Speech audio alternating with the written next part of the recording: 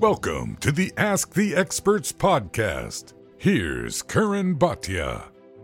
Karan Bhatia here at Madison Square Garden with Edgar, the chosen one, Berlanga. Edgar, you're headlining here. It's Puerto Rican Day weekend. There's going to be the parade.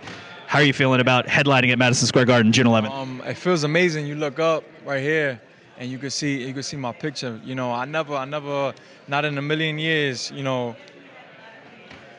Well, yeah, I did speak into existence when I got older, but me being young, I never knew I was going to be in the Madison Square Garden, especially at 9 years old, coming to the Miguel Cotto fight when he fought Zab Judah. I never knew I'd be headlining. I just seen the crowd, I seen everything.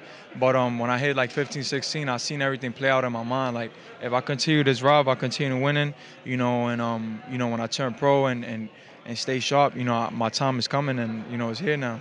When you were younger, you were speaking about this at the press conference. You used to watch a Puerto Rican legend, Miguel Cotto. You were in the stands, right? Did you visualize yourself taking the steps to the ring the way he did, knocking people out, the crowd's going wild? Did you visualize that? Yeah, man. I spoke it into existence. My family kind of thought I was crazy because of the way I used to talk years back. And I used to be like, I'm headlining. Like, you're going to see. And they used to be like, it's not that they didn't believe in me, but they was just like, yo, this kid he has big dreams, And the day came, and like this whole weekend, everybody's like, my mom and even my girl, my wife. She's like, this is crazy. Like, you really spoke this into existence. I was in the garage with you talking about this, and it's here now. Like, so for me, it was like me doing that. It's just like I want to send out motivation to the kids. If whatever you want to be in life.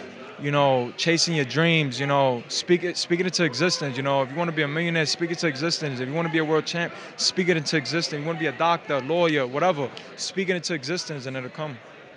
And speaking of that visualization with Miguel Cotto is actually going to be ringside for this fight. There's going to be an award given out in his name.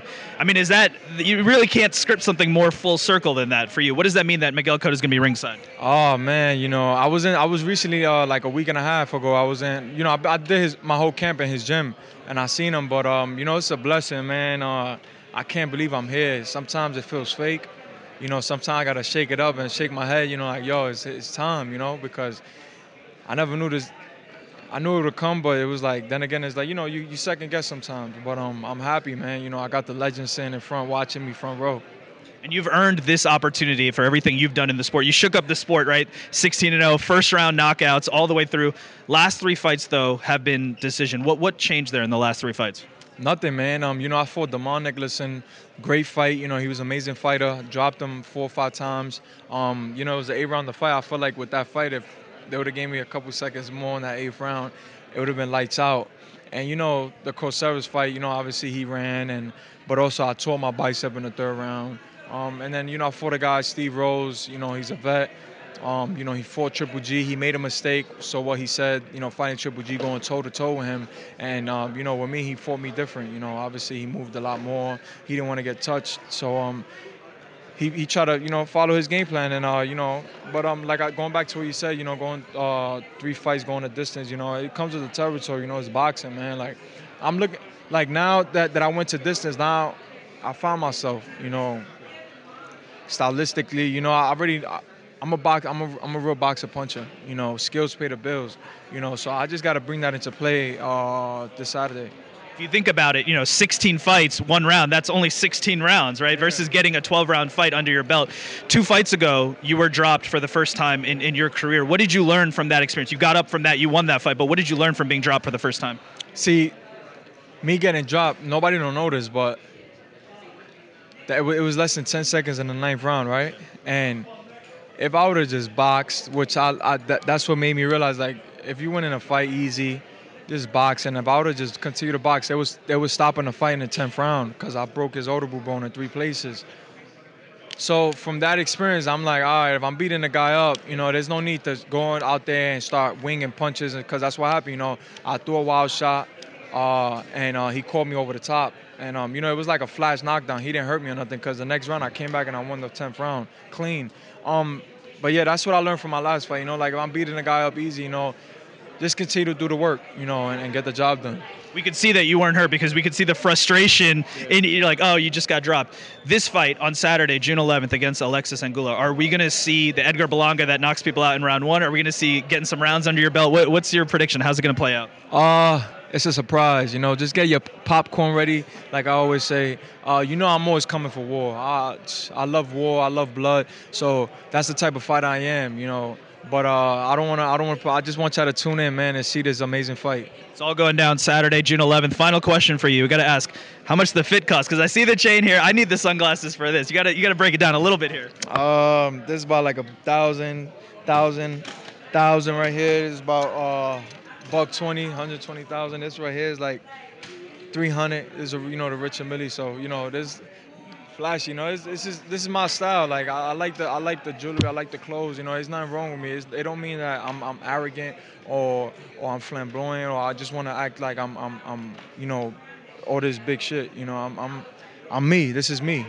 People like to drive cars. Trinidad. I spoke to Trinidad. Trinidad told me, he was like, yo, like, he said, how you like your clothes and your jewelry? I love cars. I love those fast cars. And I was driving in his car, and he has a GTR. He has a whole bunch of race cars. So everybody likes their things, and I feel like this is me, flashy. Absolutely. Sunday on June 11th after the fight, I'm guessing you're going to go to 47th Street and go to the Diamond District and do some shopping. Yeah, probably Monday, Edgar Berlanga, I want to wish you best of luck on Saturday against Alexis Angulo. It's on Top Rank ESPN, Saturday, June 11th, live from Madison Square Garden. Thank you so much. Shout out to my jeweler, El Russo. He supplies all the Latin artists, Anuel, Ozuna, Nicky Jam, Bad Bunny. The list goes on. But shout out to him. He's got to hook me up now. Thank you so much, man. Appreciate you. Good luck to you. And that brings us to the end. Thank you so much for joining me, and thank you to my guests. If you want to follow us, you can follow at ATE_podcast. That's on Instagram and Twitter. If you want to follow my personal channels, it's at CURRANBHATIA on Instagram and Twitter. That's at Karan Bhatia on Instagram and Twitter. Please subscribe on YouTube, youtube.com/Karan Bhatia.